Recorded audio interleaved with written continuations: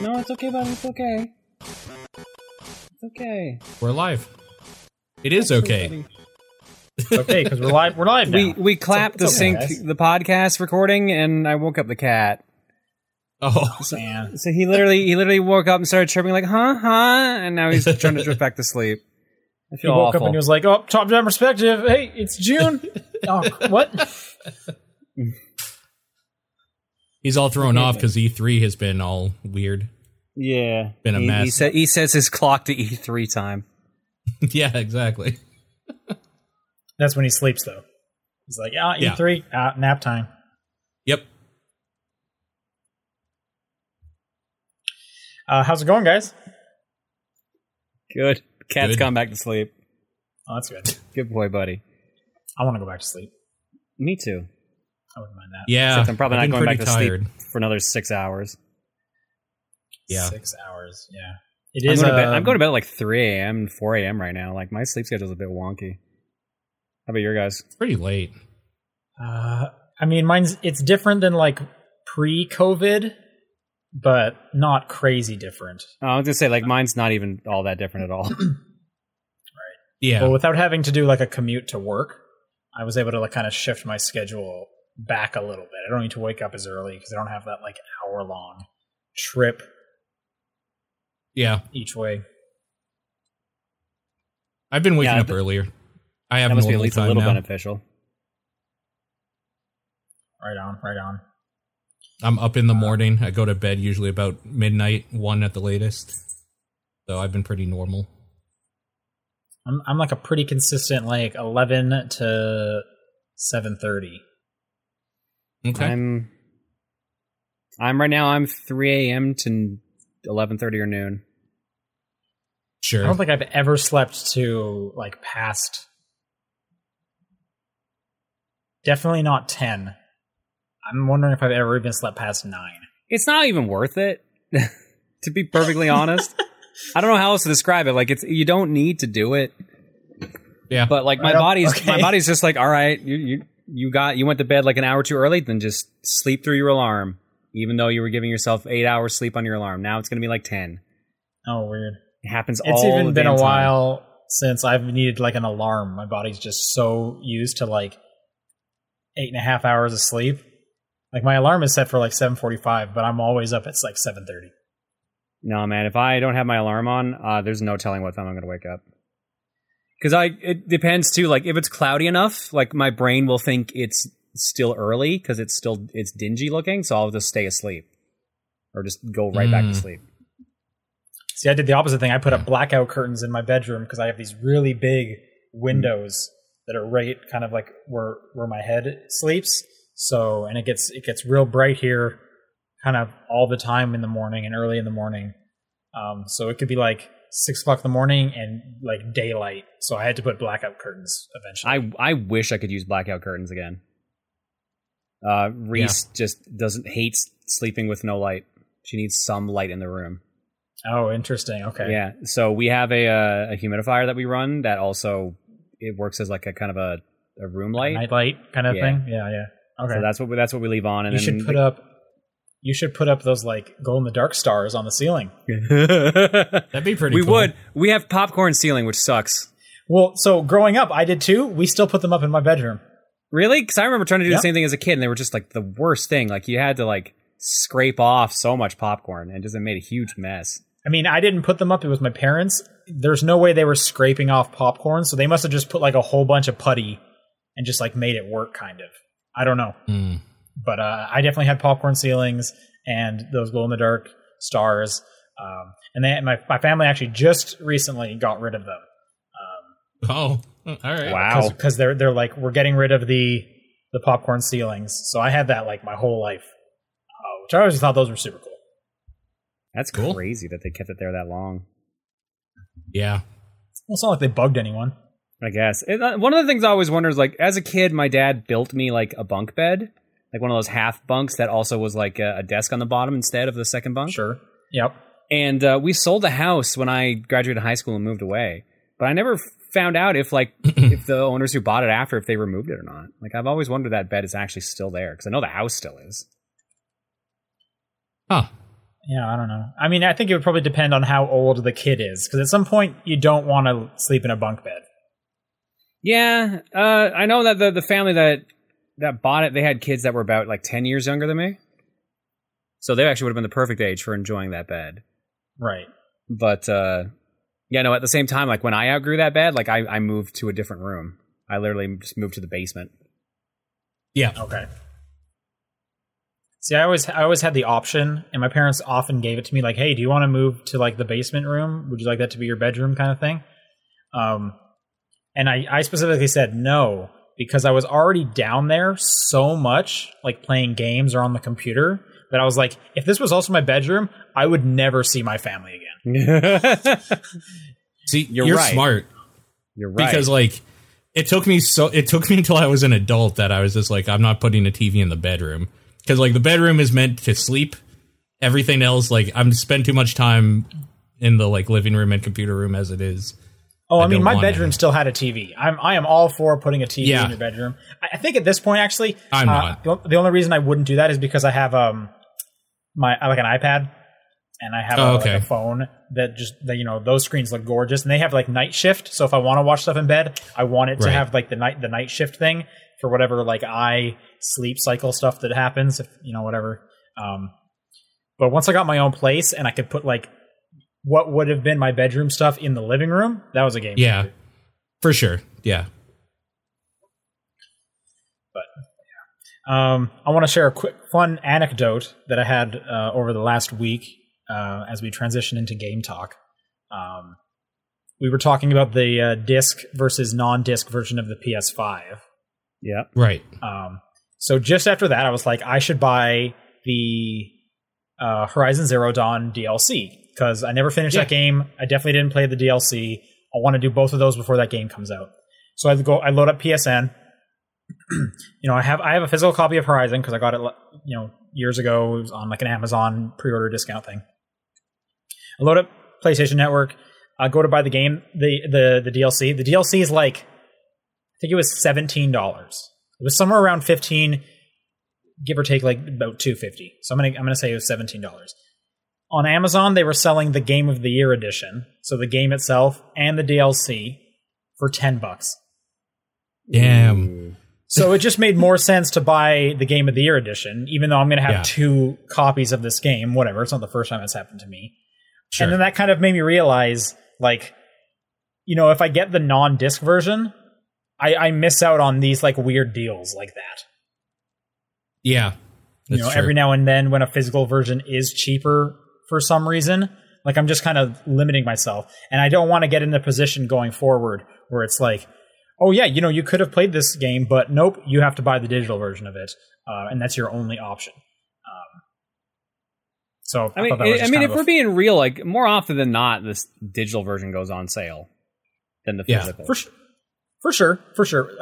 More often than the physical ones. But I just kind of hate the idea that I might miss out. And I mean, we're talking about a difference of $7. Sure. But I just thought that was a fun anecdote. And it happened like the evening after we had discussed this. Like it was like immediate, like, oh, I think this is a sign. I think I know which version of the console I'm getting now. Anyways, that was just silly. But hey, speaking of video games, this is the Top Down Perspective. I'm Sean Booker. Still. I'm Paul Fleck. Still. I'm John Wheeler. That changed last week. Yep. We swapped him out for the new model. Yep. Or the old model? 2.0. The older model. I'm the retro model. I'm the retrofitted model. Okay. What does the new model do that you can't? Sleeps less. It sleeps less? It sucks. It sucks, man. Can probably run a little faster. I don't know about that. No? You're faster now than you were as a younger person? I was not very fast as a kid, I'll be real. Okay. So you versus, let's say, 16-year-old John on a foot race, 100-meter dash, who's winning that? I think the agreement will be that we're both going to play a video game instead. So I think the answer that's is such no a cop-out, man. But that's exactly what I would do. Tell me I'm wrong. Also, tell me I'm wrong. Nerd. Yes, says the jock. True. Yeah. I'll take it as I start this video game podcast. What did I say? June 18th. It's E3 continues. The never-ending at this E3. Point, it never ends. It's just all the time. We'll get into that when we talk about some news. But first, Paul, I want to hear about what you've been playing. Okay, the first thing I took a look at that game, in Disintegration. It's that weird robot-looking thing from new studio V1, I think it's called. It's made by one of the original creators of Halo. They're his new studio and like small team or whatever, and they made this weird first-person flying mech RTS hybrid game. That sounds amazing. Right? So here's the thing. It's not. They're trying. The problem is they're trying to do too many things, and they do all of them okay, but not one of them like really stand out-ish. So it's kind of one of those mediocre, like, this is a cool idea, but it isn't like amazing. So it's kind of whatever. Like, this is making me think of a Brutal Legend. Kind of. So what it actually plays more like is like Mass Effect, you controlling your party members. So you have you start off with 2 like squad members or whatever, and I think you can get up to 4. And you go on different missions of like scavenging supplies or whatever. There's like a whole campaign and story going on. Pretty standard stuff that I kind of don't care about, but like the world seems fleshed out enough that it's fine. This is like a future where there are humans that have transferred their brain into like robots, but there's also still like normal humans around too. So there's like little wars and shit going on and like different conflicts and whatever. And you play as a grav pilot, and gravs are basically these like hover bikes that can go like decently high in the air, but not like fly necessarily, just kind of give you a higher vantage point. Kind of, yeah. It's like Airblade for the PS2. Yes, exactly. The whole idea about it is that it gives you like a high vantage point so you can direct where dudes should go and do stuff, because you can shoot as well. Like, it is a first person shooter in a lot of ways, but your guns are like just as powerful as like your squad mate guns, which is to say not really. You need to kind of work together to like take down dudes, and you can tell your squad to like focus target on certain individuals to take them out faster, or different people in your squad have loadouts for different things. Like, one of them has a concussion grenade that'll just stun like a little area of effect for a while. One of them has like a slow motion field that they can put down that slows everyone in it like immensely to the point where they're basically not moving. So you can like plan around that. And it's very, very cool looking, and it's a cool idea. So I give it points on being a totally playable, cool idea, but it's a little monotonous in what I've played of it so far. I've played a few hours of it. And I don't feel like it really strives to be like amazing or anything, where I think it could do something kind of like cool and unique. I will say the thing that is kind of neat about it is there is a multiplayer mode, which is basically like capture the points, and it plays like the single player. So it is literally 5v5, where each person has their own squad of like 3 or 4 dudes that they control. So it's this weird like tactical RTS shooter thing to control points, and it's kind of dope. There's nothing like it on the market right now. So like, yeah, that sounds interesting. So it's like very, it's very like 15 cool. versus 15 kind of. Yeah, for sure. It is. Okay. It is 15 versus 15, or maybe 20 versus 20. I can't remember if it's 3 or 4 squad mates you get or whatever. Yeah, like little minions. But it's kind of this weird like stalemate thing where if you cross a line, the other players will probably just kill your AI companions, and then you're screwed until like you're able to get them back or whatever. So it's this weird like giant war mode that's going on. I think it's really, really neat. I feel like it might be the type of thing that not many people will be playing after a while, and it'll be hard to find matches, because this is a $50 product, and it's kind of hard to recommend at just being okay. Yeah. At $50. But it is doing something different. So if this sounds like interesting to you at all, maybe look at some video, see if like it's something you might be into. Again, it plays more like a Mass Effect like tactics game where you're in real time controlling your little minions and like telling them where to go and like who to shoot and whatever. I gotta say, I like never used that stuff when I played Mass Effect. Okay, I use that shit a lot. So this is like a more involved version of that. But yeah, I don't know. Not a whole lot to say about Disintegration except for it's a cool idea, and I think that it could be a cool game if they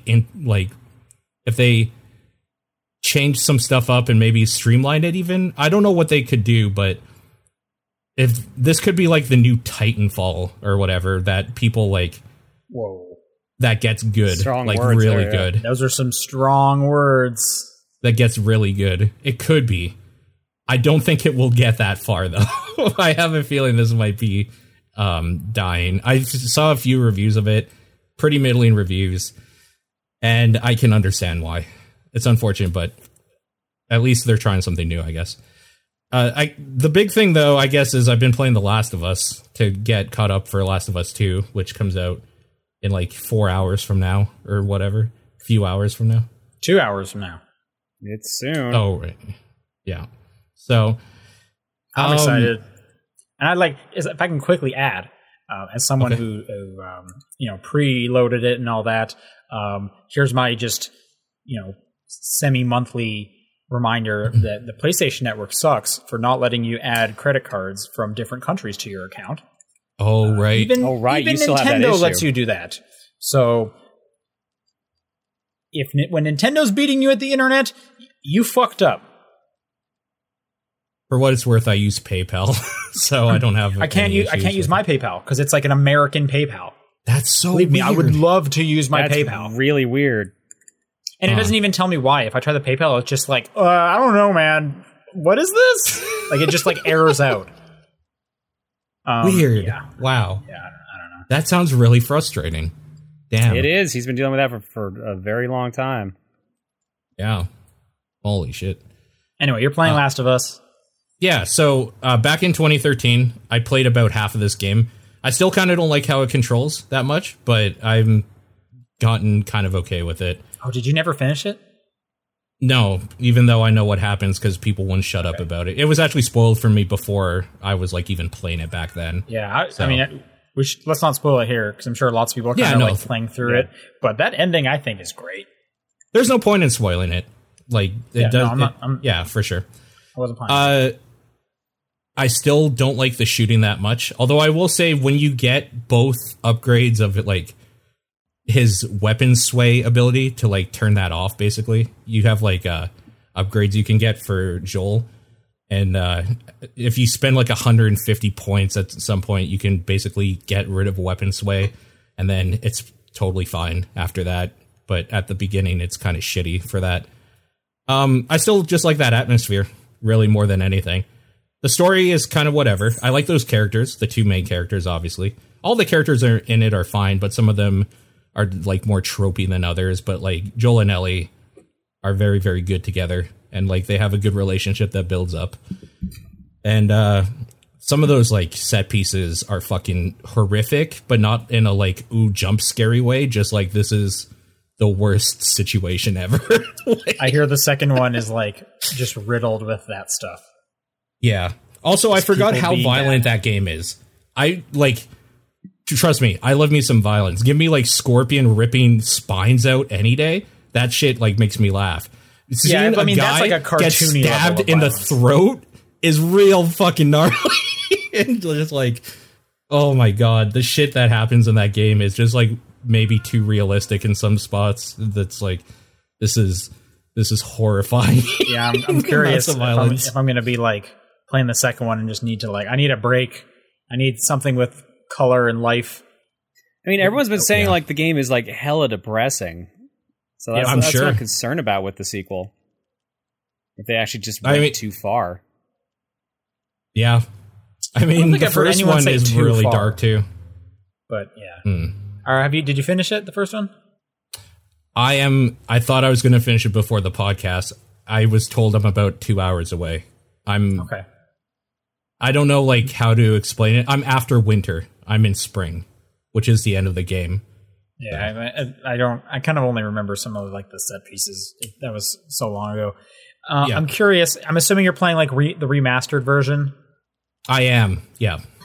And which includes the DLC. Both of them. Yeah. The multiplayer DLC and the more importantly the Ellie story. Yeah. I could not tell you anything about the multiplayer. Although I hear people were into it, and I never tried it. Same with Uncharted. Uncharted multiplayer was dope, but like nobody ever talked about it. So yeah. No, but I was talking about the Ellie DLC. I'm curious because I played that after the game. Does it put it in the middle of that game, or is it separate? Okay, because it takes place in the middle of that game. It takes place in winter. Yeah. So they don't put it in the it's middle. A different option in the like menu, so they didn't integrate it at all. Yeah, it's interesting. I'm like, because like, why not integrate it? Like, it's, But anyway, yeah, no, I agree. So yeah, I guess it's just one of those things. It's like this game is still fine. I'm excited. Oh, I guess my big problem with it, if like I have any problems really to speak about at all, is that the AI in that game ranges from extremely like 500 galaxy brain amazing to the stupidest AI I've ever seen in my life. And it's just weird, and I don't know why sometimes the dudes will just get glitched out or something and be staring at a wall, and I'll just walk past them and it's fine. Sometimes I'll be in a shadow and they'll just walk over, look at me and say, oh, there he is. And like everybody converges on me even though I didn't do a thing.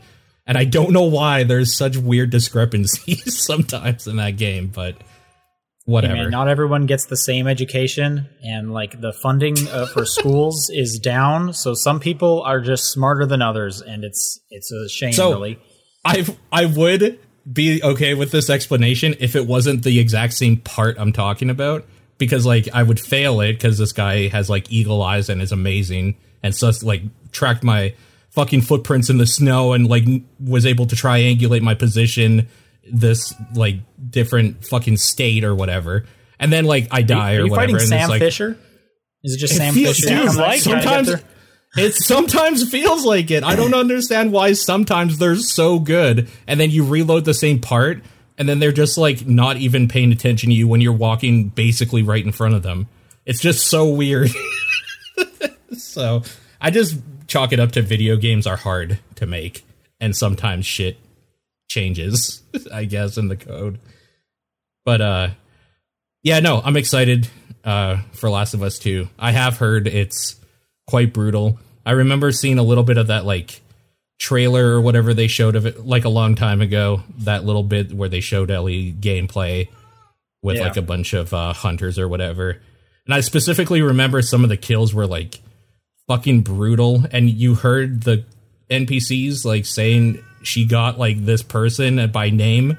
I don't remember the name, and then you're just like, they'll also from what I understand, like you that's have to terrible, like, dude.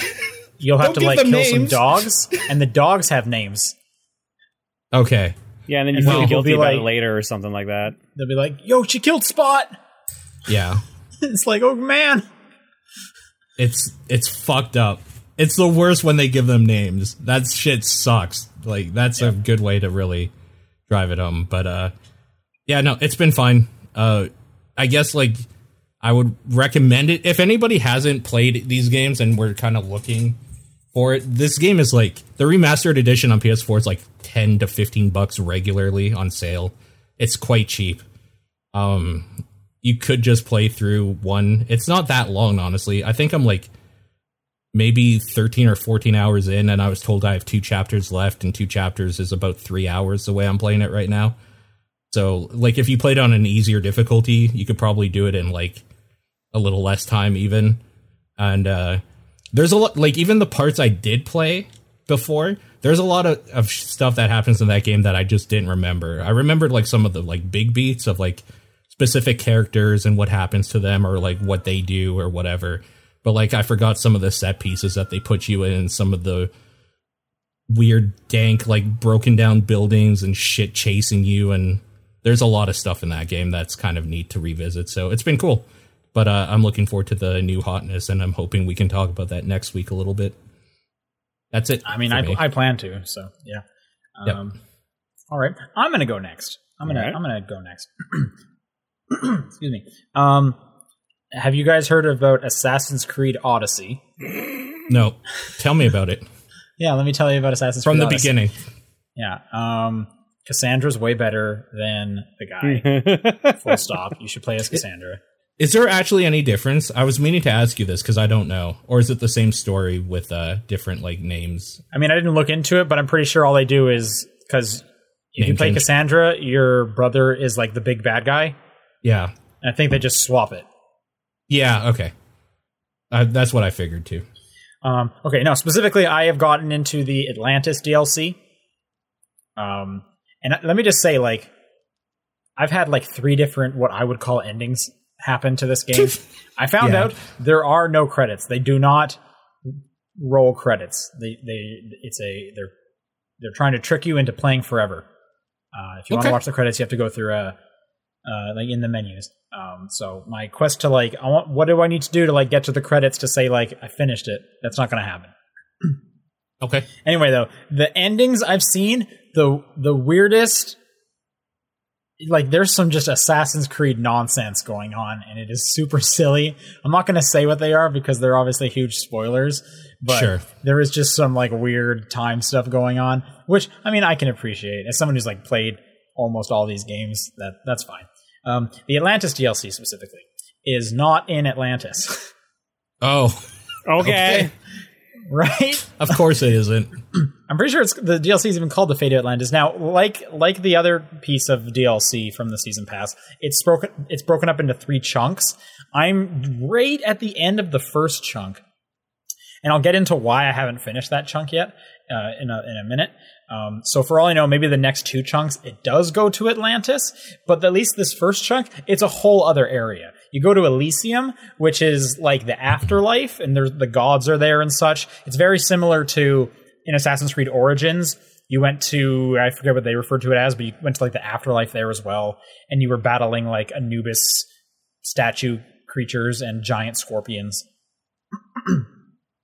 But you're in this like, you know, holy godlike place. It's actually a pretty cool setting because all the it's just like a bunch of islands that are connected by these like teleporting beams and stuff. So it looks really nice and it looks cool. It's well laid out. And there's actually like stuff to do in there. Like there are towns and blacksmiths you can interact with. Whereas I feel like the Origins afterlife was pretty barren except for like some like forts to go, you know, take down and fight some people and whatnot. I could be misremembering. I will tell you that the horse you unlock in Origins DLC is better than the horse you unlock in Odyssey's DLC. Okay. For whatever that's worth.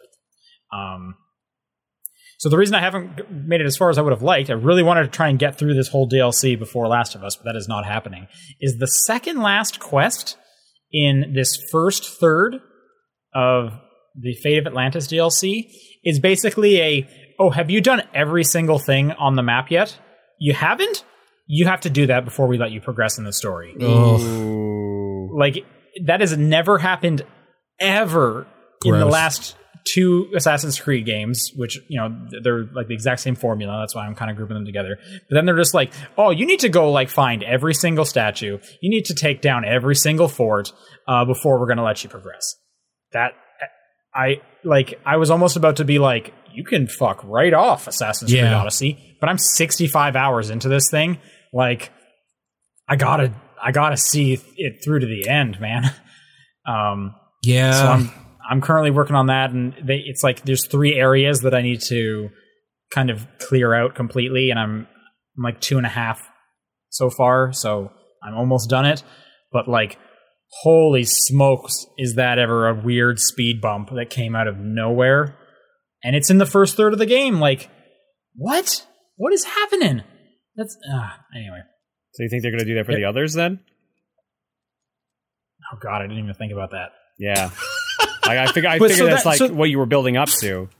Well, so that's the weird thing is what they're asking you to do is kind of wrap up like everything in this area. So now it's like is the other 2 chunks going to be in Elysium? Because I will have wrapped everything up. Are they just going to kind of wipe that clean and, hey, look, all the statues came back? Or, hey, look, all the forts got taken over again? That would be kind of weird. Or is it going to be a different area? Like, I don't know. Maybe I will get to go to Atlantis.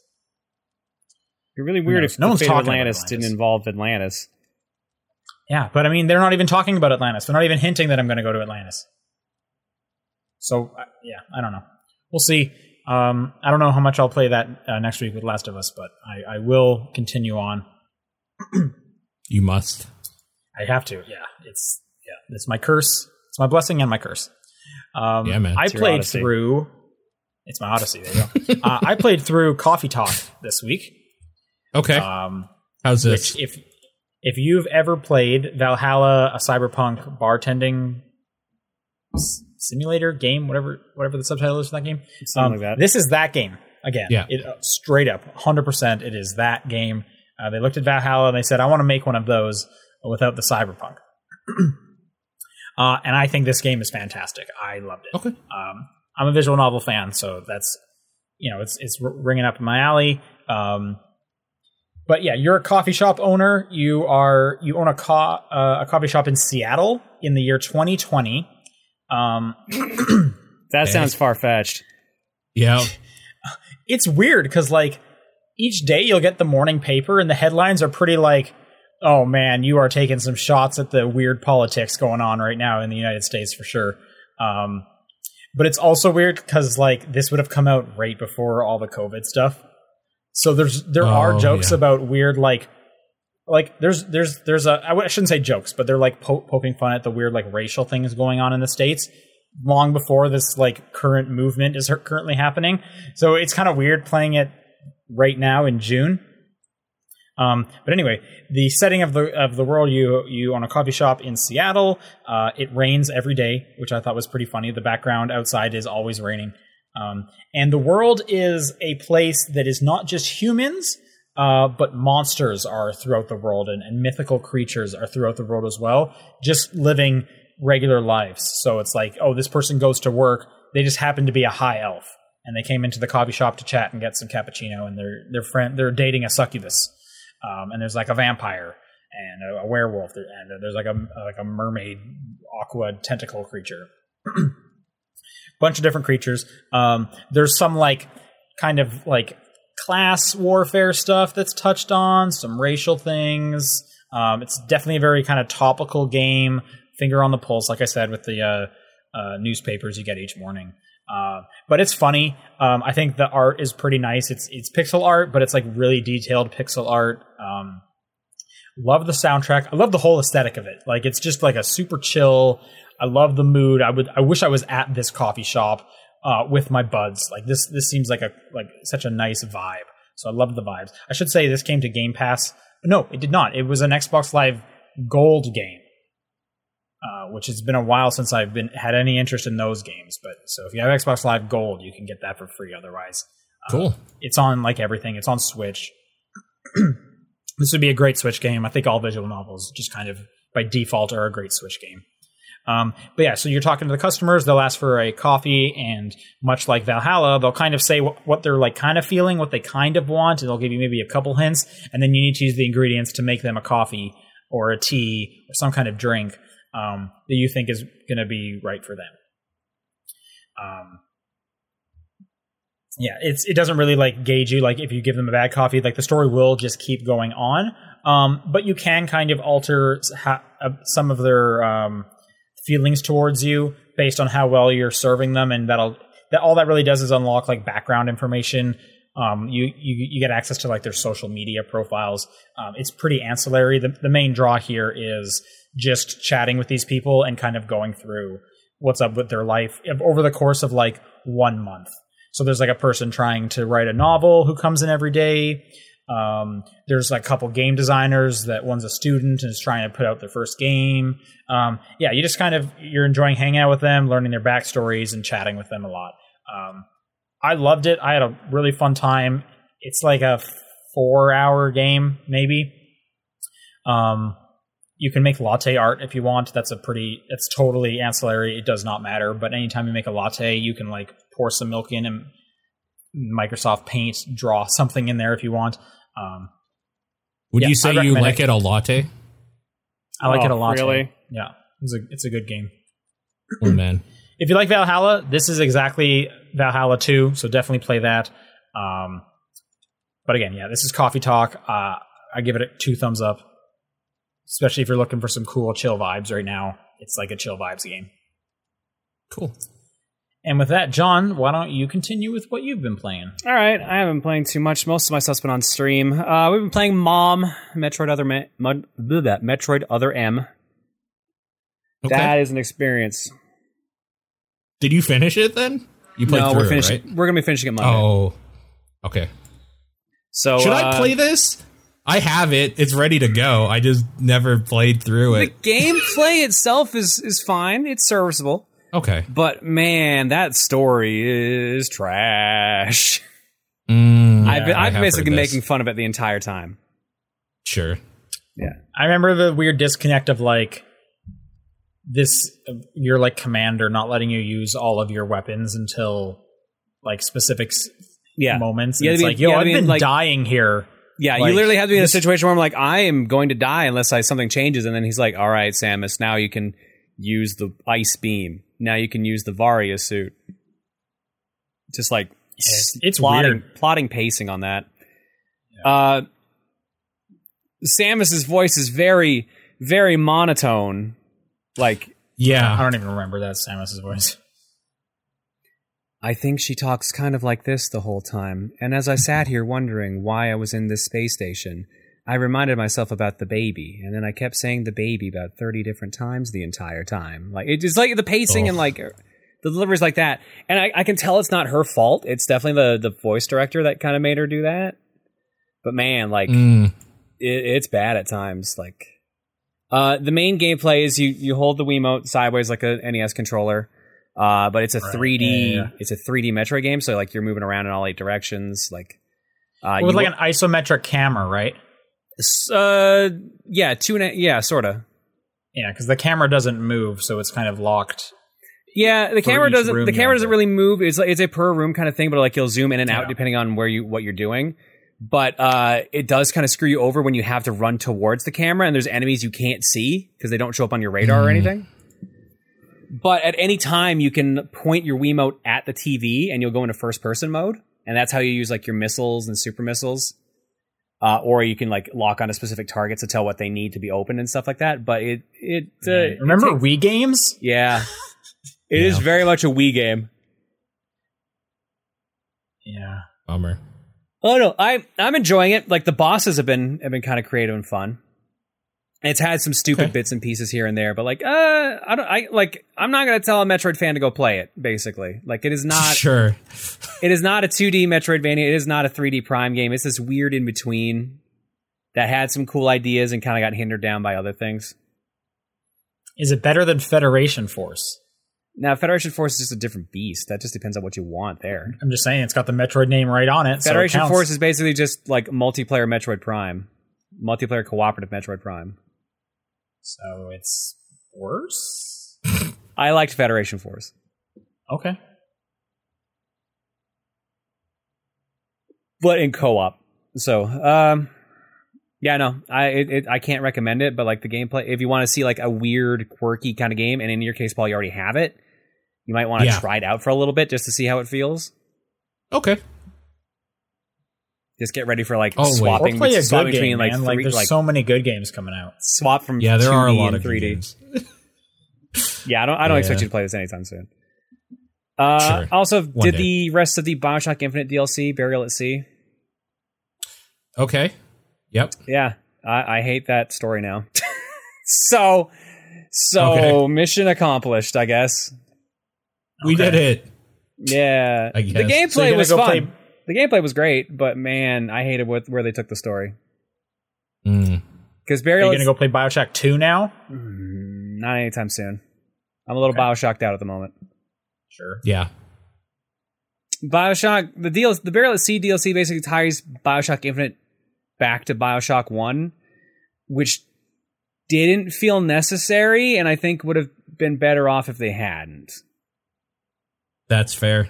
I could see Yeah. that. And then the way they walk to get there is a very long, stupid walk. Yeah. I'll take your word for it. I never played the DLC. I should though. I'm curious as someone who knows the mythology of BioShock. Yeah, you might find it interesting. Like I found it interesting seeing like all these things from BioShock 1 because you get warped to Rapture before everything happens. Oh, okay. Because 2 is also a prequel, isn't it? 2, I thought happens. I actually don't know. I know, isn't 2 about like the first Big Daddy or something? Yeah. 2 is about the first Big Daddy, but I don't think you're literally playing when he's new. I think he's been around for a while. He's a human that you play. He turns into Big Daddy in that. Yeah. No, that's what happens in BioShock 1. Yeah. Wait, am I confusing all the stories stuff together? This story is so convoluted, but so much of it happens in the same fucking place. This is why I felt they didn't need to tie this shit together. Just make your own insular worlds. I don't know. It's the usual thing of like you get a one-off success. Of course, they're going to want sequels. I know. And then when you keep telling more and more of the backstory, it's like I kind of wish I didn't know this stuff. Kinda, yeah.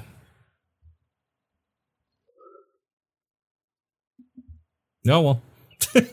What do you do? Pretty much.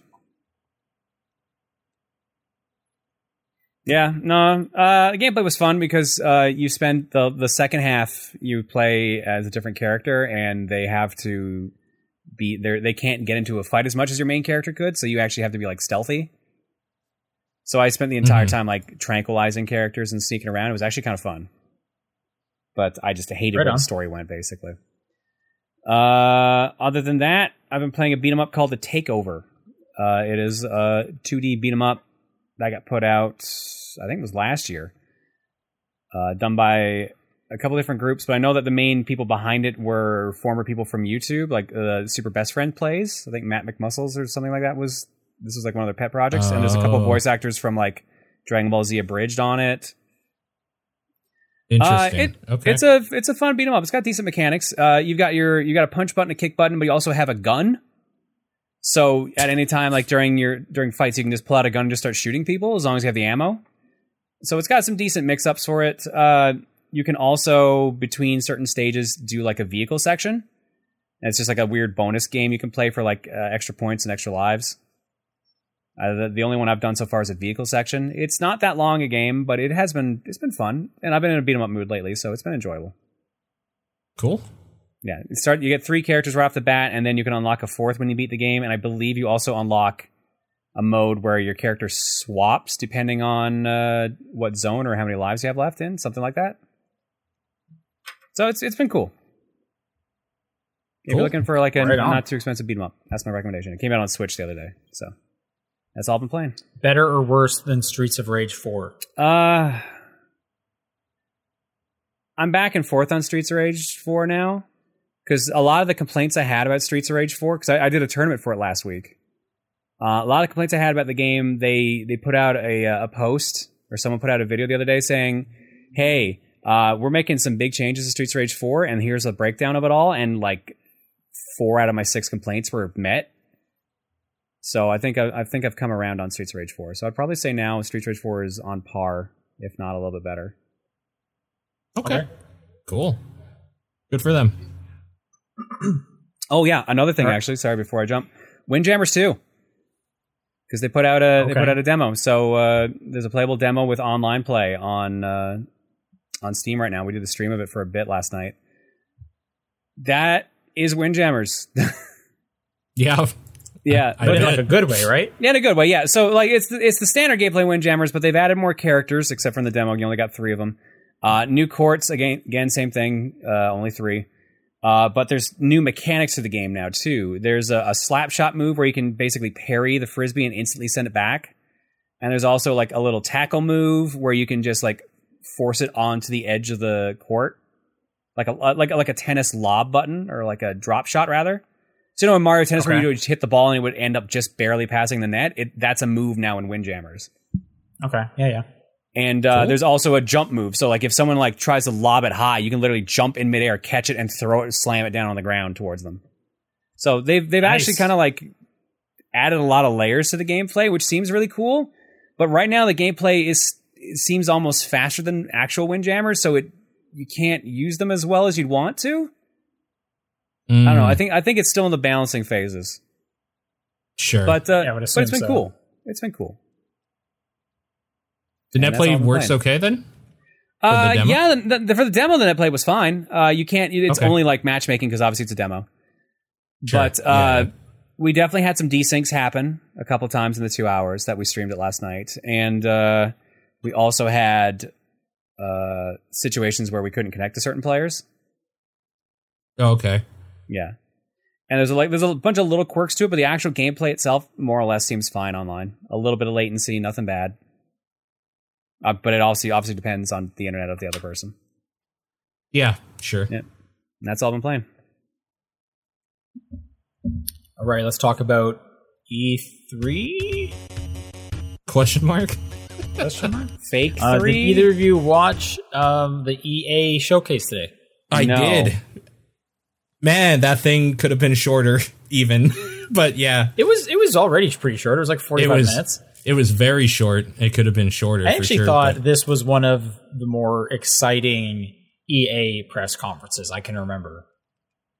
Oh, I completely disagree. But then again, I don't remember any more exciting, I guess. EA's always been kind of a bummer for me, so. Yeah, EA's always been super lame, but I came out of this being like, I'm excited for some of the stuff in here, so that's why Yeah. I feel like it was an uptick for me. I also Okay. play a lot of Apex Legends, so maybe that's part That of it. also might be it. Yeah. Yeah, there was a bunch of Apex right at the get-go, so that makes Which sense. makes sense. It's like their most profitable game, isn't it, for EA right now? Probably. Yep. So yeah, they started with Apex Legends. They announced that it is coming to Steam in the fall. It is also going to get cross-play support in the fall. Which my big question is, will it have cross-save? Because like cross-play is good and all, but that doesn't actually get me much anything. And then the big one was that they're making a Switch version. Yeah. Which that's pretty exciting. I'm real curious to see how that performs and what that looks like. Yep. So we'll see. I'll download and play the Switch version again, though, if there's cross save support. Because if not, I'm not starting over with a separate account after the hundreds of hours I put into my Xbox version. So here's hoping cross save is coming with it. Sure. All right, this article is not in order. No, this is kind of everywhere. Yeah, I always hate when they do that.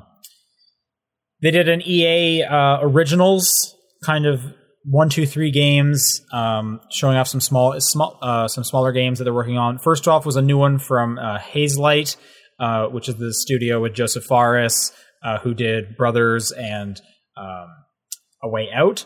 They're working on a new co-op action adventure platformer that will blow your fucking mind away. Is how True. That's how he Joseph said Fares it. put it. Yeah. They even showed the clip from the Game Awards like 2 years ago or whatever it was. 2 or 3 I thought that was funny. 3 years ago. Yeah, I like that EA is just fully on board with who this guy is and how he acts. That game seems cool. I like the games Joseph Fares' team makes, so I will play that. They do some cool like co-op stuff. A game called Lost in Random, which seemed to be quite a ways off. This is from Zoink Games. Loved the art style of it. Yeah. Looked like a claymation thing. Beautiful with like looking, for sure. Mystical dye you have. I don't know. We didn't really get a ton of the gameplay of it, but looks just really, really nice. Yeah. Great art style, for sure. Yeah, what was the third one? Oh, the third one was Rocket Arena. Yeah, I don't care about this at all, but good for them. Yeah, I this guess. seems kind of whatever. This one's already up for like pre-order. It's a $40 game. Oh so it's my not god. huge. I thought it was free to play. What? I was just about to say, I think this thing needs to be free to play. Because I cannot see people spending $40 to get into what it is. It is what it sounds like. It is Rocket Arena. It is a deathmatch game where everyone has a hero character that shoots just rockets. The environments looked cool. Like they looked like they had some good map layouts and whatnot.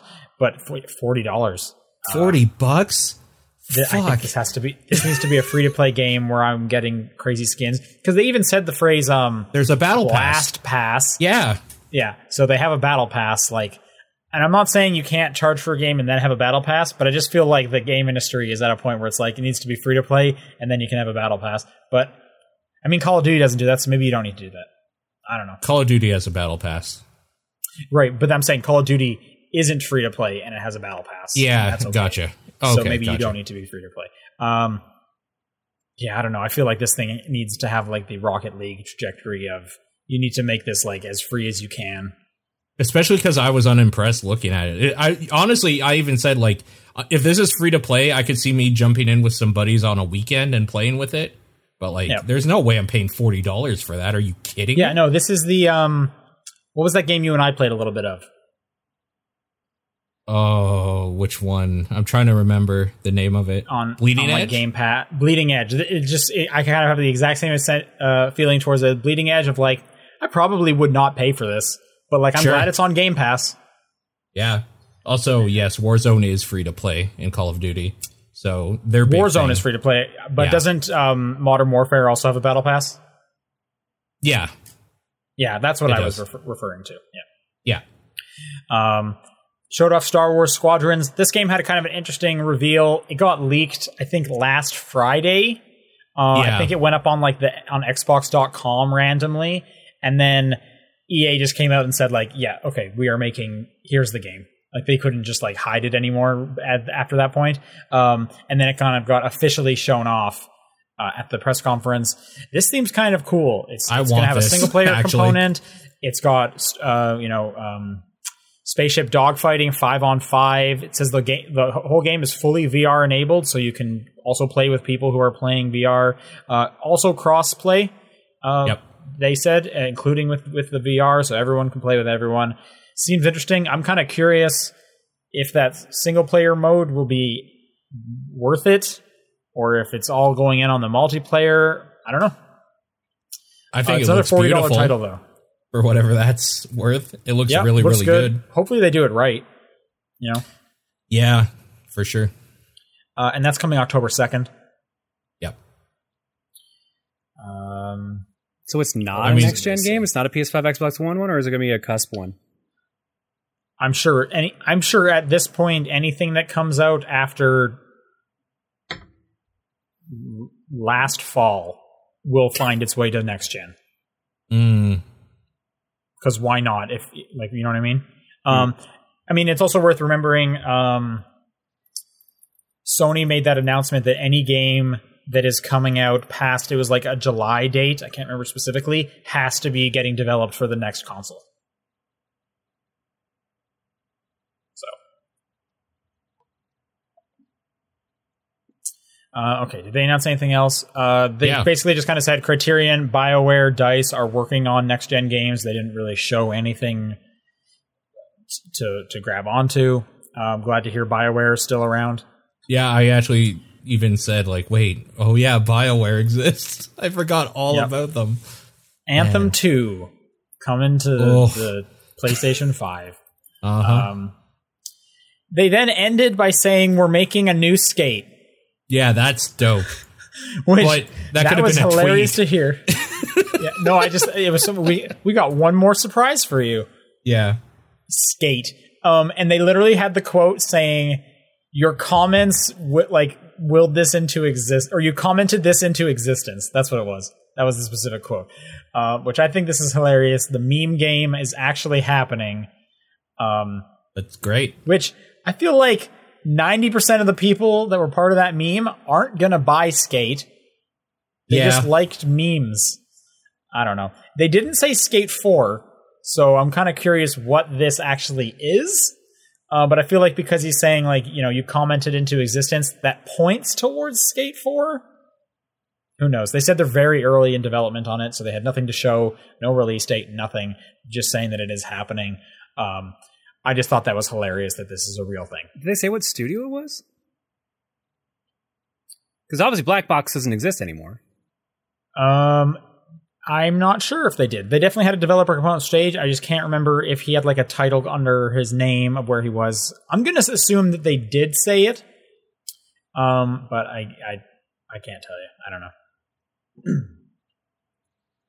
So I ask you, are you more excited for a new Skate or for the Tony Hawk Pro Skater Tony Hawk. 1 and 2 remastered? Tony Hawk. Without a doubt. Okay. I'll play a new Skate. Yeah, I will too, but I didn't grow up with Skate, so I'm not as excited. I mean, I grew up with both, but I do like Tony Hawk more. Tony Hawk is easier than Skate. Like, Skate is a hard game. Yeah. That's my opinion. All right, that was basically the EA showcase. Again, it was a short one, 45 minutes, but I thought it was pretty good. This is a weird tweet I just came across. I guess various game sites are getting Crash Bandicoot puzzles sent their way, so it seems like a new Crash Bandicoot might be getting announced any day. Great.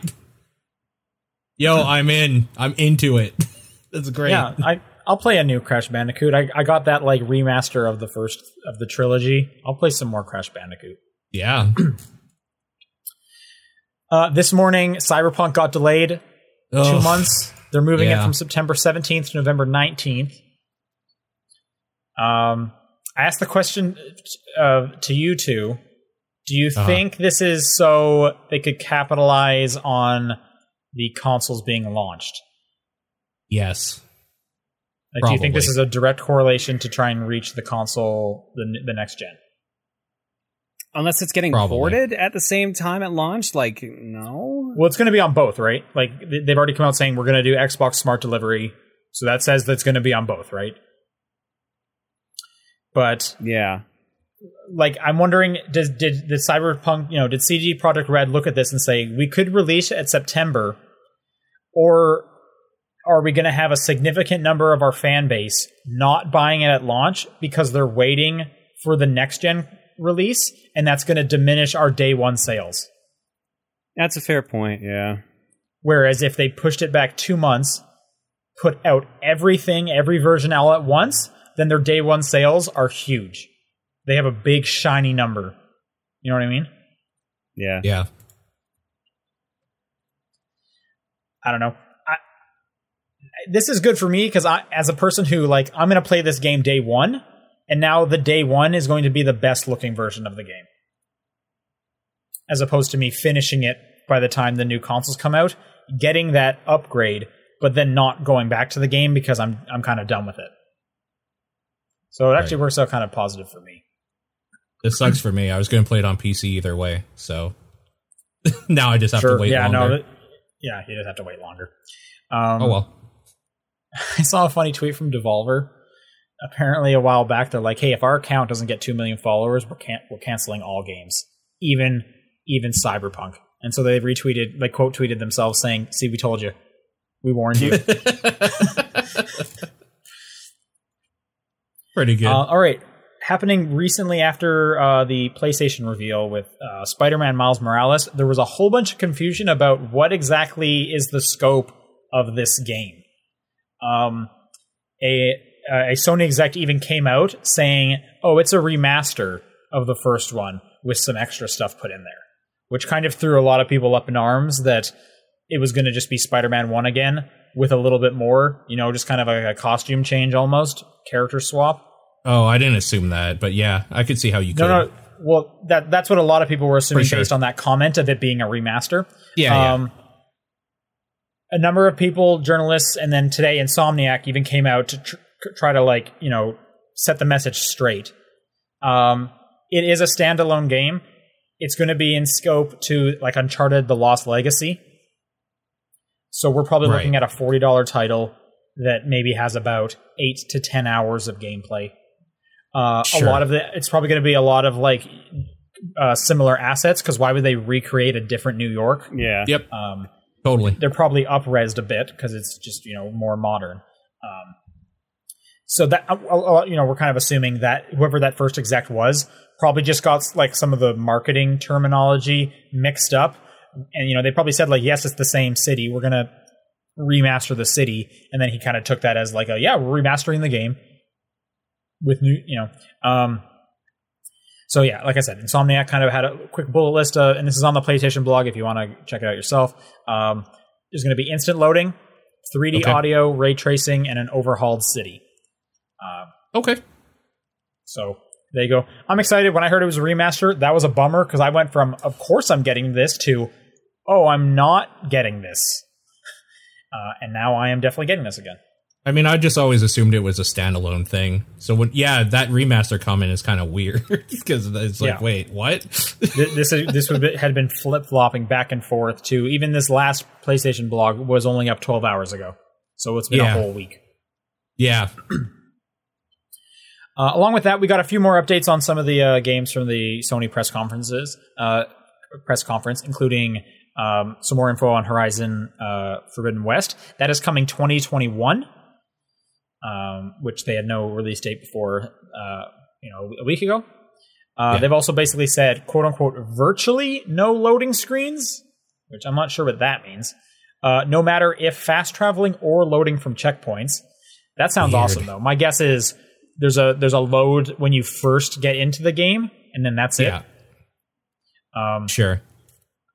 I just, side note, I can't wait to see games fast traveling without a load screen. That's going to be so cool. Crazy. The first few times that happens. Yeah. Like as someone who's, I'm playing a lot of Assassin's Creed, I'm fast traveling all over the place. There's some long loads in the game. That game is huge. No loading for that stuff. I am so excited to see that in practice. Forbidden West is also going to have a bigger map with underwater sections, dozens of new machines, and new tribes, both peaceful and hostile, as seen in the trailer. Sure, makes sense. And then the other game we got some more information on is Bugsnax. Yeah. Secret hit of the show. No one really knows what that game is. Here's a quick bullet point that they came out and mentioned. It's a first-person adventure game. The goal is to study Bugsnax and find a missing person. There are 100 Bugsnax. You can feel the Bugsnax in your traps thanks to haptic feedback in the controller, which I guess, they're going hard with the whole DualSense rumble part. Sure. That's got to be like the Switch, right? Yep. Yeah. It plays similarly to Ape Escape, and Bugsnax is the singular. Great. All right. So there's some information on Bugsnax. I still think this game sounds awesome.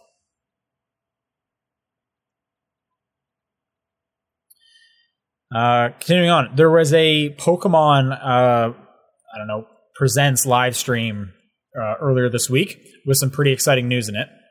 Mm-hmm. They started it off by announcing Pokemon Smile. Did anyone download this and play it? No. Pokemon Smile is a game app for your phone that you interact with it by brushing your teeth in front of the camera in order to catch Pokemon.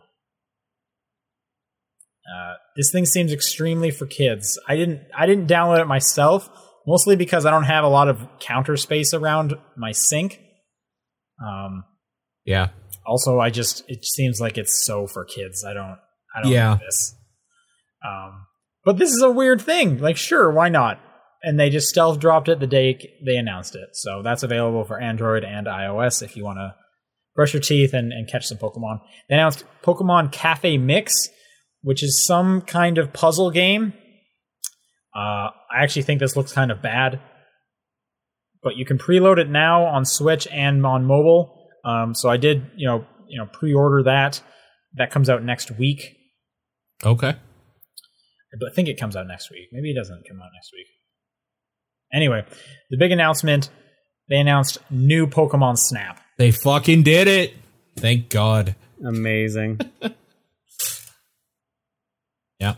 Seems like a no-brainer with the Switch, but I'm still shocked it happened. Like, people have been asking for this forever. It honestly was a no-brainer with the Wii U, so I'm glad it's finally happening. Wii U, like it, with the Wii, you moving the thing around, like it always made sense, and they're finally doing it. I'm shocked. It's coming soon. That's all we know. They also finished up saying new big project is going to be revealed next week. They're going to do another stream on the 24th. Okay. I'm seeing in the chat that Cafe Mix comes out on the 23rd. Okay. So, yeah, that's a free-to-play game, I believe. Free to start, yeah. Right, which is just Nintendo's way of saying free to play. Yeah. All right, continuing on, PAX West finally canceled itself. Basically, the last big game convention that was holding on for whatever reason. Yeah. PAX West is canceled.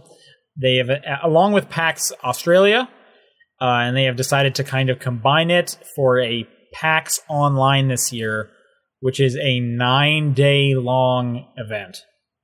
Oh, God. PAX never ends. PAX never ends. It's a lot of PAX, yeah. John, are you getting a panel for this? Probably not, no. No?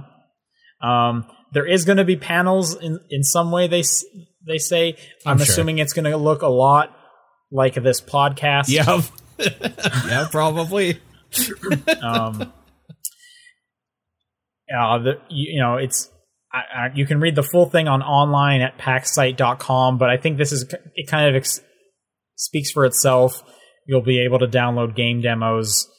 You can buy merch stores. You can do everything you normally can do on the internet, but now PAX will be at the top of your website. John, if they announce that they're going to continue on doing PAXs that are 9 days long in person, do you actually go for all 9 days? Or well, you don't even go for like all 4 normally. I do. Right? Well, I'm there the whole weekend. Oh, okay. Yeah. Yeah. So what if that was 2 weekends plus a week? Oh, God. That's a Friday all the way to like what? The next Sunday? Next Monday? Yeah, pretty much. Drone controllers is 2 days long. No break in between. Oh, kill me now. Man, I can't even imagine that. Dude, a 9-day PAX, expo. PAX already feels long enough at 4. Anything past that is too much. Anything past that is too much. I would hope that if they sell a 9-day PAX pass and be like, you can come any day, it works for all 9 days, that pass is like 6 times the size of a regular like lanyard badge. Like it's the size of your whole stomach. And then you can still wear that around your neck. I don't know. I mean, I could see myself, like, if it was the Boston one, I want to go to Boston. Not right now, obviously, but in life, I have wanted to go to Boston to see that city. I could see myself, like, going there, doing a couple days of PAX on the weekend, 1 or 2, probably 1, enjoying a week in Boston, and then maybe doing a couple other days on the weekend near the end. Even like dropping in and out during the week if like a cool panel you want to see is on one of the days or whatever. Yeah, if it's near where, like, I'm not going to commute across the city every time, but if it's like I can take a quick Uber there or something, yeah, maybe that's an idea as well. But like, who's the person that goes to all 9 days? People that work it. Yeah, exactly. Volunteers. I guess. Yeah, that's insane. That is ridiculous. Yeah. But yes, anyways, there's going to be some kind of an online thing if you want to keep an eye out for that. All right, what's next here? Oh, Chuck E. Cheese. This was sent in to us on the Discord. Chuck E. Cheese has filed for bankruptcy. Okay. Yeah, I guess that makes sense. May have to close all locations because of COVID. Yeah. Yeah, they have kept their doors closed for months now. Yeah. They're apparently almost $1 billion in debt. Holy shit. And they are asking lenders for a $200 million loan. Yeah. Wow. I could see this. $1 billion in debt. The only reason Chuck E. Cheese exists is for kids to go like hang out and play because their food is bad. Nobody was going to order Chuck E. Cheese food like to keep them going. So I could see this. Yeah. Yeah. Yeah, Chuck E. Cheese just seems like a product of a bygone era. It is, for sure. Like, I don't know anyone who's actively wanting... I'm not a kid, and I don't hang out with little kids, so I don't know who wants to go to a Chuck E. Cheese, but I feel like kids don't want to go to a Chuck E. Cheese. Do kids know what Chuck E. Cheese is? Sort of, still? I'm guessing. Yeah? What's the kid thing to do now if it's not go to Chuck E. Cheese? Fortnite. Probably, Play Fortnite. It's a 9-day PAX event online. Oh my god. No. Yeah, and also like arcades and stuff. I feel like those are for like adults now, and they're barcades, and they're like Dave and Buster's, or what's the one you guys have? Is it the Playroom? What? We have Rec Room. We also have another. Oh yeah. We also have another one downtown, but they might not be around much longer either. Yeah, I feel like arcades are becoming more of like an adult thing because you need to sell alcohol there. Hey, I'm on record saying I love skee ball. Sure. And I just wanted to say that. Maybe you can get a skee ball court or whatever, like on the cheap from a Chuck E. Cheese trying to get some money back. Yeah. God, I would love that. That would take up so much room that I could use for 100 better things in my apartment. Just put like your bed mattress on it when you want to go to sleep, and then when you want to play, take the bed mattress off. Easy. Yeah, that's true. Or if I can't sleep one night, I can play a few rounds while my girlfriend is sleeping. I was going to say, you can make sure that nobody else in your complex is able to sleep. Yeah. All right. Anyways, last is that Nintendo also stealth released a jump rope game, Jump Rope Challenge, as I believe the name of the game is. Did you guys play this? I hadn't heard about this. Oh, wow. Okay. So this came out. What day was this? On Twitter. 15th. Would that be Tuesday? Monday. This was advertised as the Nintendo devs just kind of made this while working from home. It's basically what it sounds like. It's a simple little mini game where you do jump rope with the Joy-Cons. Each day you try and beat your record. I downloaded this because why not? It's free. I thought about playing it, but I have neighbors below me I didn't want to disturb by jumping around.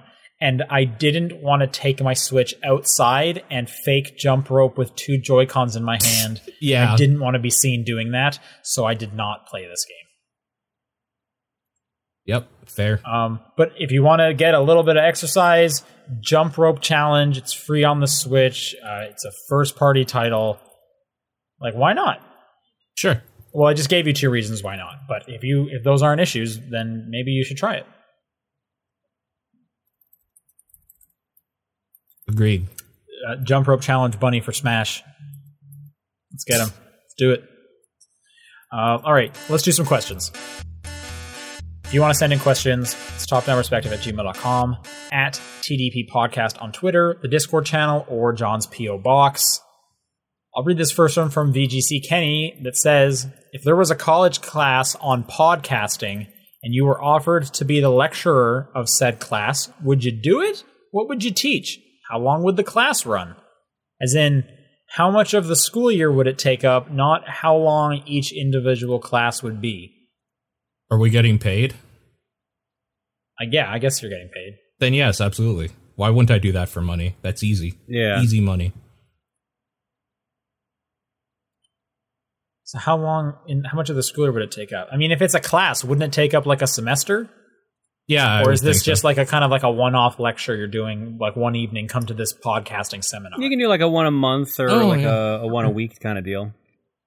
Because I think you could do both. There would just be different scopes to it. Like if I was having to teach a class, I would be getting these students to be like, all right, you need to be on like some kind of recurring cadence. You need to have, this many episodes done by the end of the semester. If it was just like a seminar, then it's more just kind of like, here's some tips and tricks that I've learned from Here's podcasting. a pamphlet. Yeah, for sure. That'd be actually kind of cool to like, the assignment is like, you have to do a podcast and it has to be regular. Like that, because that's a lot of the marking right there. Like that shit needs to be kind of regular. That's the whole point. Well, I think there's a couple ways you can do that because there's one like, not all podcasts need to be weekly, but I feel like for a class setting, for me to like give some kind of grade, there has to be some kind of recurring thing. You can't just do one episode. Right. But some podcasts are only like, it's an 8 episode season and that's it for the arc or whatever. But if this is like a whole semester, it's like, well, we've got like 12, 16 weeks of class. You got to do more than, I don't know how much you got to do. But that's something to think about. Yeah. What would you teach, guys? What would you do? What would the class look like? I mean, one of the first things is all the programming, like the programs that you have. You would need to learn like basic audio cleaning and stuff like that. Audacity, working maybe with like, I don't know, if the school could like get like an Adobe product or like something like that. I don't know, whatever the school could get you working with a program for audio stuff. I think there's an advantage of doing both. Like, hey, if you have nothing, like if you're going to come out of this class and you know you're a broke student, here's the free stuff you can use. But Sure. if you're kind of wanting some high end stuff, you're wanting to get some things under your belt to be like, look, I know this program. Mm-hmm. This is the one I recommend using. Mm-hmm. And then For like a resume. And then putting on like the live portion, dealing with OBS and XSplit and Twitch and getting like basic stuff made up, video stuff, all that sort of thing. Conferencing software, how to do it in person, volume mixing, all of this sort of thing would like technical I think aspects. the easiest that I could definitely add to it is definitely on the audio side of like, you know, what kind of filters should you be using? What kind of limiters should you be using? Blah, blah, blah. What things do you need to think about? Do you need to think about how big the file size is, the different audio formats, you know, all these things I had to learn and change as I've done the podcast. I think the big thing though is coming up with something that can be done on a recurring format, so you don't just peter out. Well, these are all different courses, like, right? Like you would have a course on different formats and stuff like that, probably. Well, I think it would just be like a podcasting 101 or whatever. And it's like, you know, the topic you're picking, is it something that you can do each week or every couple of weeks in something? Or is it just like, are you going to get tired of it after 3 episodes and not wanting to do it anymore? Because a lot of podcasts just kind of end because people are realizing, oh, I actually don't want to do this every single week for the rest of my life. Sure.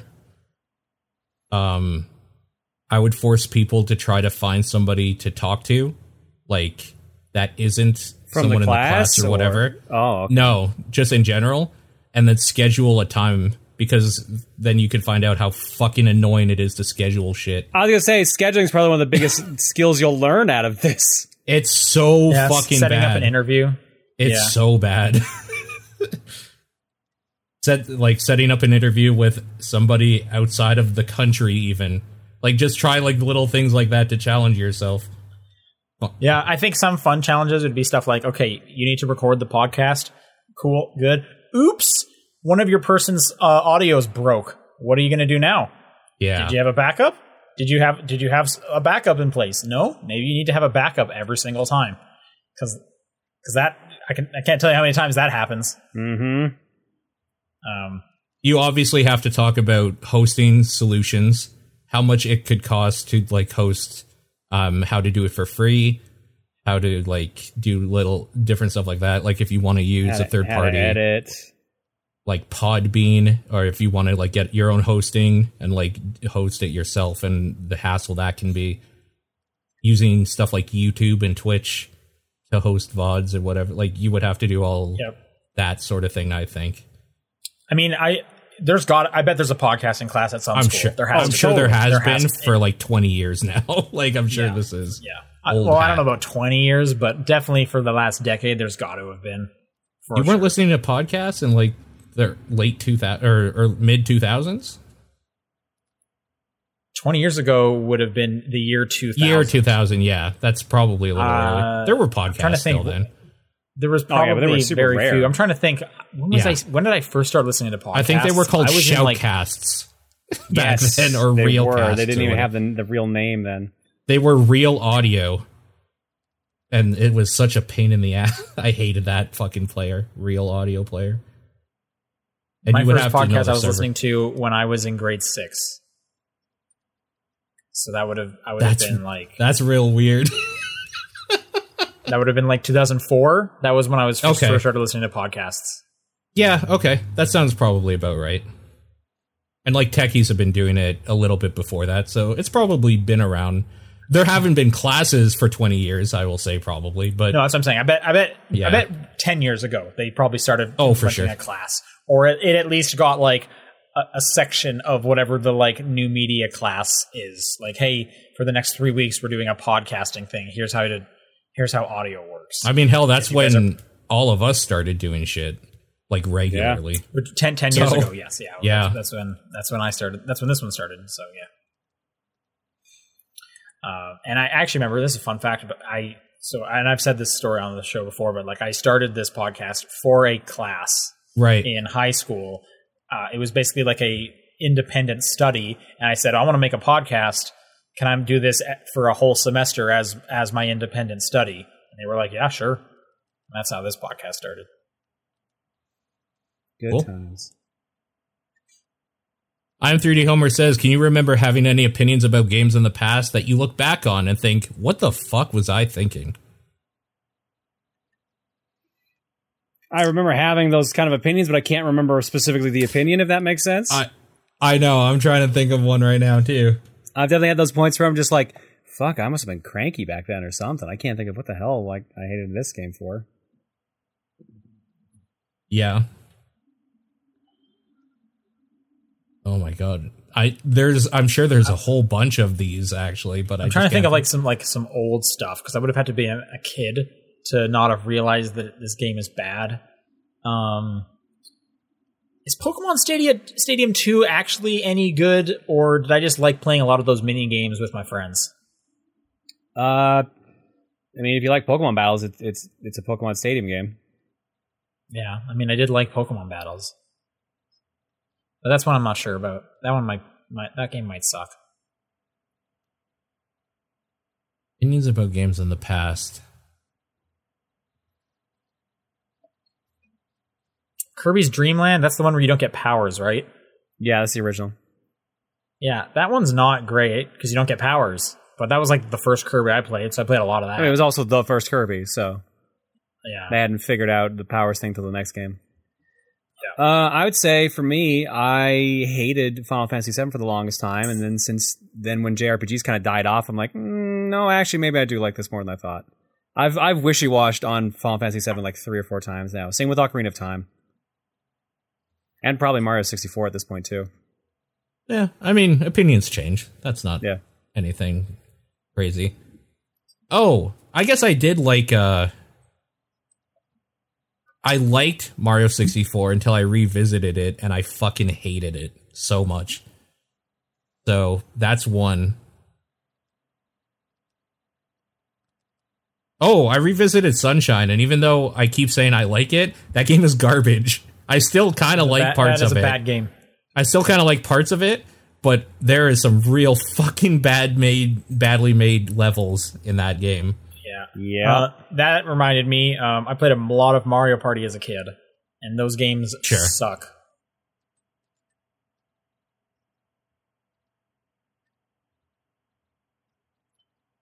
Anyway, John, do you want to take this next one from Rasterman?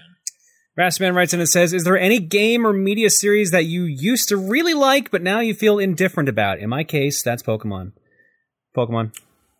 Yeah, Pokemon's a good one, actually. I wouldn't say I really liked it. I've always kind of liked it, and I don't hate it. So, I mean, I like the spin-offs still. Like I played Pokemon Pinball the other day on stream. That was a blast. You should try Pokemon Smile. It's a new spin-off about brushing your teeth. It would be really funny if I was like, man, Pokemon Smile is the best Pokemon game I've played in ages. My breath has never been this fresh. That's concerning, though. If that is what happens. I just watched Artemis Fowl because that got put on Disney Plus. Okay, I heard this was terrible. It's so bad. Yeah. I was a big fan of those books growing up. Like I read like most of them. That was definitely a book series I was way into as a kid. That movie is absolute trash. Yeah, it is surprisingly terrible.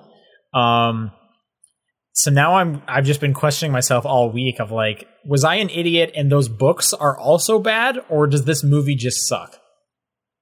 So, And I'll never know because I'm not going back and reading those books right now. I didn't know about this thing at all until I saw a trailer for it and thought, what the fuck is this? And then the next thing I saw was a YouTube video that's like, Artemis Fowl is the worst thing Disney Plus has ever done.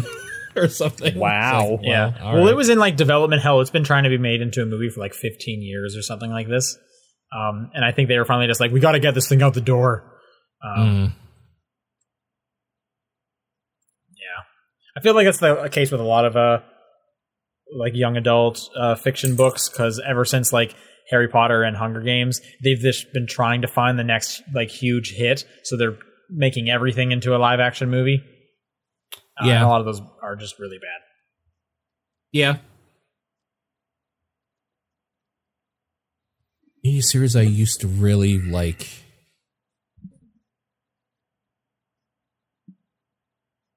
Sure, there's something here. Land Before Time. You don't like Land Before Time anymore? I think the first one still holds up. I don't know think- if you mentioned it, if I I mentioned feel, this on I the feel show, like it's but cheating I think picking I, like children's like media like that though. I looked A- up a the Land little Before bit. Time somewhat recently, and I think they came out with a new one not too long ago. I thought the series had been dead for a while. I think it did die for a bit, but I think it came back. Let's see. They had one in 2016, the 14th one. Wow. Yeah, after a 9-year hiatus. Yeah. Journey of the Brave. All right, moving on. Yeah. Hebrew Lantern asks, what death in a TV show, movie, video game, any medium was meant to be emotional, but you thought it was funny? I guess let's be careful of spoilers. Just in case. Oh, yeah. Ooh. I know I've got an answer for this, but it's going to take me a minute to think.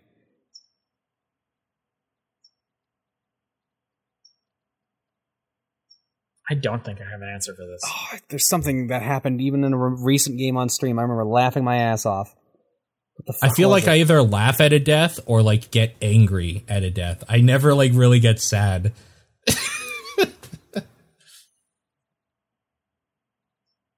There has to be something that's funny. Oh, yeah. No, never mind. Someone said it perfectly in chat.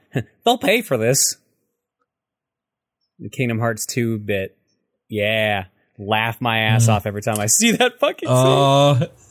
Yeah. It just all right. it I doesn't remember work. you It talking just about that. doesn't work.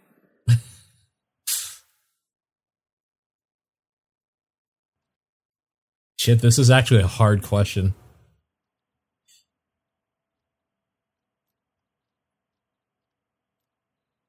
I wish I could remember what game it was that on stream that I saw death happen. I just started cracking jokes and laughing. I'm trying to remember what the hell it was.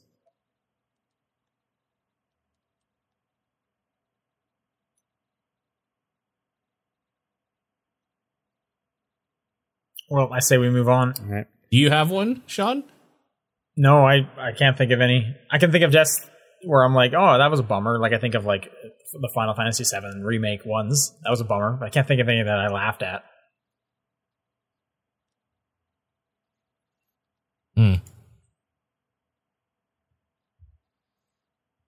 All right, Paul, do you want to read this one from Dedinsky? Yeah. He says, if your goal was to get the worst score on Metacritic possible, how would you design a game to achieve this? This is easy. You Yeah, the don't game doesn't actually work. or you just don't like worry about the game. You just piss a lot of people off. Easy. Yeah, And then you get review bombed. Yeah. I mean that also helps. That's Yeah. a good one. Yeah. You could do both to ensure you get the low score, I suppose. Yeah. Also make it a full price game. Yeah, I think you need to make it full price with like a bunch of crappy in-app purchase stuff. You make Fallout 77. If you're able to take a beloved franchise, you could easily do this. You could tank it real easy. So yeah. Sure. I think you have to just make it like really broken. Like it is cumbersome to play, you know what I mean? In a way that's like you can still play the game, but it almost seems like unfair. Like sometimes the game doesn't save properly. You know, something that would just really annoy someone. Yeah. Yeah, true.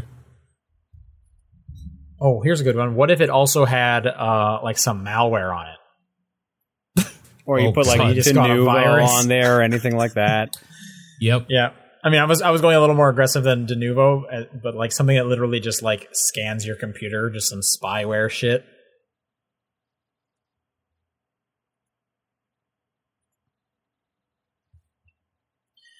All right, John, why don't you take this one from John? I write in and ask. No, it's with an H. John with an H asks, have any of you ever played a game that you believe had a great concept but terrible execution? An example of what I played was Avalon Code, where instead of preventing the end of the world, you're tasked with creating the new one through a book. Huh. All right. I'll say it. Eternal Darkness plays like shit. Yeah. But every idea in it's very cool. It doesn't hold up, but that Sanity idea is neat. The Sanity idea is neat. Kind of the whole story is kind of neat. Even back then, that game was kind of shitty playing. But once you get over that, like, there's a lot of good stuff in there. So if they ever remade that, it would be like chef's kiss. It would be primo. What's the name of that game again? Okay. Kukiyomi, consider it, Uh-huh. is a fun game, but I'm not even sure I'm playing it right, and it doesn't tell you if you're playing it right. I barely know how to play that game. Uh-huh. So that is a great concept with bad execution. Which, by the way, and thank you for the people who pointed this out in our Discord, they brought a sequel out for that today. So I am so excited. Yeah.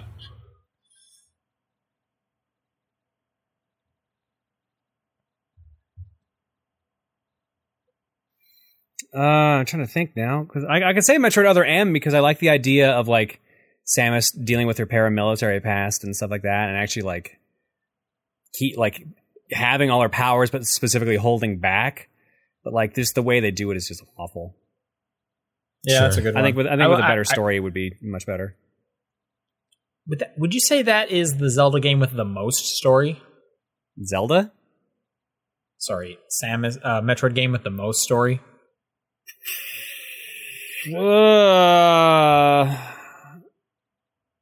Probably, Maybe. but Yeah, I Fusion think so, too. Fusion has a lot of story too. Okay, I haven't played the handheld ones. So. Probably the most just like exposition kind of Definitely the most exposition because there's a fair amount of there. cutscenes in it. There's a fair amount of points where you just don't have any character control at all. All right. All right, out to Kevin Discord. says, not counting anything illegal or discriminatory, what is the best way to torch your online reputation? Oh, not counting discriminatory stuff? 'Cause not that's the best discriminatory. way. That's a hard one. Yeah. Yeah. I think they're both hard because you can't just like post a nude. I mean, you could be a scammer. It's not technically illegal, but it kind of goes on that line where it could be, I guess. Rat out all You your could friends. Scam people. Air all their dirty laundry. Oh, yeah. But even then, some people might consider you, like, so real, man. Like, I don't know. That's real hard. But people also like it when people are racist. So, I mean, that's not the best counterexample. I mean, the easiest way is be just, like, super racist. It's the easiest way to torch it. You can't in this. You can't. In No, this. Yeah. I know. Is being a troll with that's not discriminatory, right? That makes you an being, asshole, I like, guess. Being a legitimate troll, no. What people Okay, call so trolling these if you- days is yes. Yeah, no, I mean just like you going around and just commenting in a trolling matter on a lot of like popular videos. Like I feel like if someone caught wind of that, but it's not a huge thing. Some people have gained infamy doing that though. So I don't know. I guess if you do it enough. Yeah, I don't know, man. Some people bring up good points, like basically like just con your entire like community and Yeah. stuff like that. Like, was it one YouTuber tried to like copyright like a super common term, and that Yeah, React. The, The React thing. brothers. Yes. Yeah, Yes. the Fine brothers, rather. I have no Oh, idea God. what we're talking about. They tried to copyright the term React and React videos because they thought they did it first. Okay. Because, you know, Cool. watching something online and then reacting to it, totally original idea. Yeah, you can just do shit like that, for sure. Anything predatory towards your people that support you will instantly get you blacklisted. And then usually it spreads from there. Could you start a Kickstarter, get some funding, and then just bail with it? Yes, you could. Because I don't think that's technically illegal, right? It's not illegal. Nope. Yeah. That would also suck. Yeah. All right, Paul, you want to get this last one? I do. Zamp says, let's say that for whatever reason, you have to get rid of your entire game collection. Digital, physical, whatever. All of it will no longer be in your hands. However, you can keep 5 games that were in your collection and 5 games you didn't already own. What 5 games do you keep and 5 new games do you get?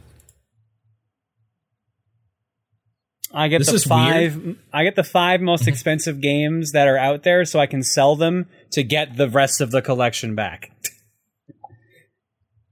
This is the wishing for more wishes. Yeah, Yes, that's yes, what it a is. cop-out. Fuck you. Fuck you. That's how it works, man. I know how expensive this shit gets. I'm surrounded So- by it. This gets weird because some of the games in my collection are ongoing games that like Siege is a 5-year-old game, so like I just need to keep it if I want to keep playing it, right? So like a Yeah. lot of these games of I services. mean, I'm in the same boat. I'm going makes to pick these- Apex. Yeah, these games as services kind of like throw a wrench in the things you can choose if you play them regularly enough. I'm gonna take Apex. 5 new games do I get? I'm gonna pick Overwatch 2. Okay. You know, I don't have to have it early. Just, you know, when that comes out, I want that to be one of my 5. Okay. Along the same lines, Last of Us Part 2 and Cyberpunk. Well, that's the thing, right? The answer is whatever like you want to play at that time. I'm okay. I'm kind of okay getting rid of my whole collection tomorrow if I had to.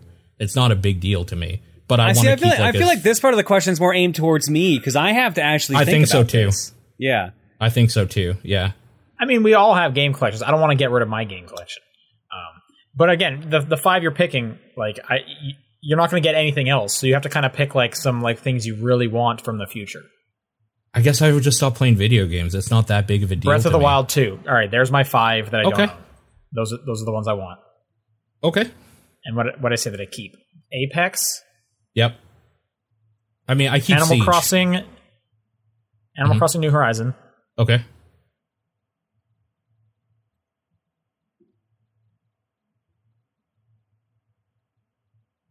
Ooh, I don't know what else I want to keep. I think I keep Voxelgram because they keep updating the PC version with workshop stuff like every week. Okay, I'm in that vein. I'm gonna take Overcooked 2 Okay. Yep. Good and one. Rock Band 4. Ooh. Okay.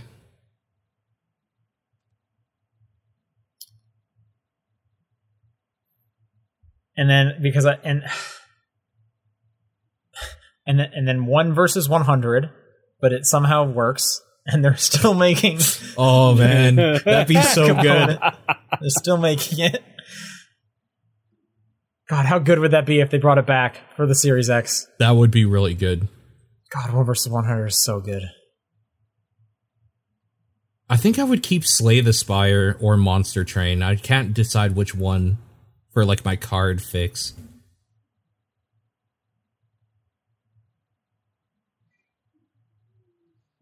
I'm trying to think here now. I know for a fact I would still do what I said. I would pick the 5 most expensive games out there. Not just to resell to Sure. get them all back, but just so I would never have to go get those again. Like, Sure, I'm not about yeah. to drop $100,000 on like the gold Nintendo World Championship card or whatever the fuck that price is at now. But yeah, that would be for that. For keeping, That's where it gets tricky. I would probably have to pick just the games that like I've always gotten like the most enjoyment out of at that point. So like I would keep like Turtles in Time for the Super Nintendo. I would keep some version of Tetris. Let's say Tetris 99, since it's got all the old features and the new features. I would keep Super Bomberman 5, so I get like my favorite Bomberman game, but I also get Bomberman multiplayer. Like, I'd have to keep some crazy action game, so I would probably pick Devil May Cry 3 over Ninja Gaiden Black. So like I would probably do that.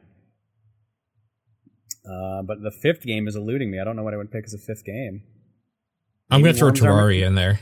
I'll probably throw in Worms Armageddon, because that's a big part of my childhood. So yeah, Worms Armageddon. Cool. Paul, did you say what new games you want? Or that you don't have? I mean, if it's just like pick 5 and you're never getting them again, I don't care. I'm just done gaming. The way I play games is I like playing the new stuff. So if I can only get 5, just the next 5 that come out, and then I guess I'm done playing games forever. Okay. That's it for questions. If you want to send questions in, again, it is topdownperspective@gmail.com, at TDP Podcast on Twitter, the Discord channel, or John's P.O. Box. What is your game of the week? The Takeover. I would give it to Disintegration, but The Last of Us, even though it's a 7-year-old game, is just so much of a better thing. Even when you know what's going to happen, so much better. And I'm going to give it to Coffee Talk. If you're a Patreon backer, the submission thread is already live right now. So go submit a game, and that can be on the poll next week. So stay tuned for that. Otherwise, we will see you guys later. Thanks for listening. Bye. Bye, everyone.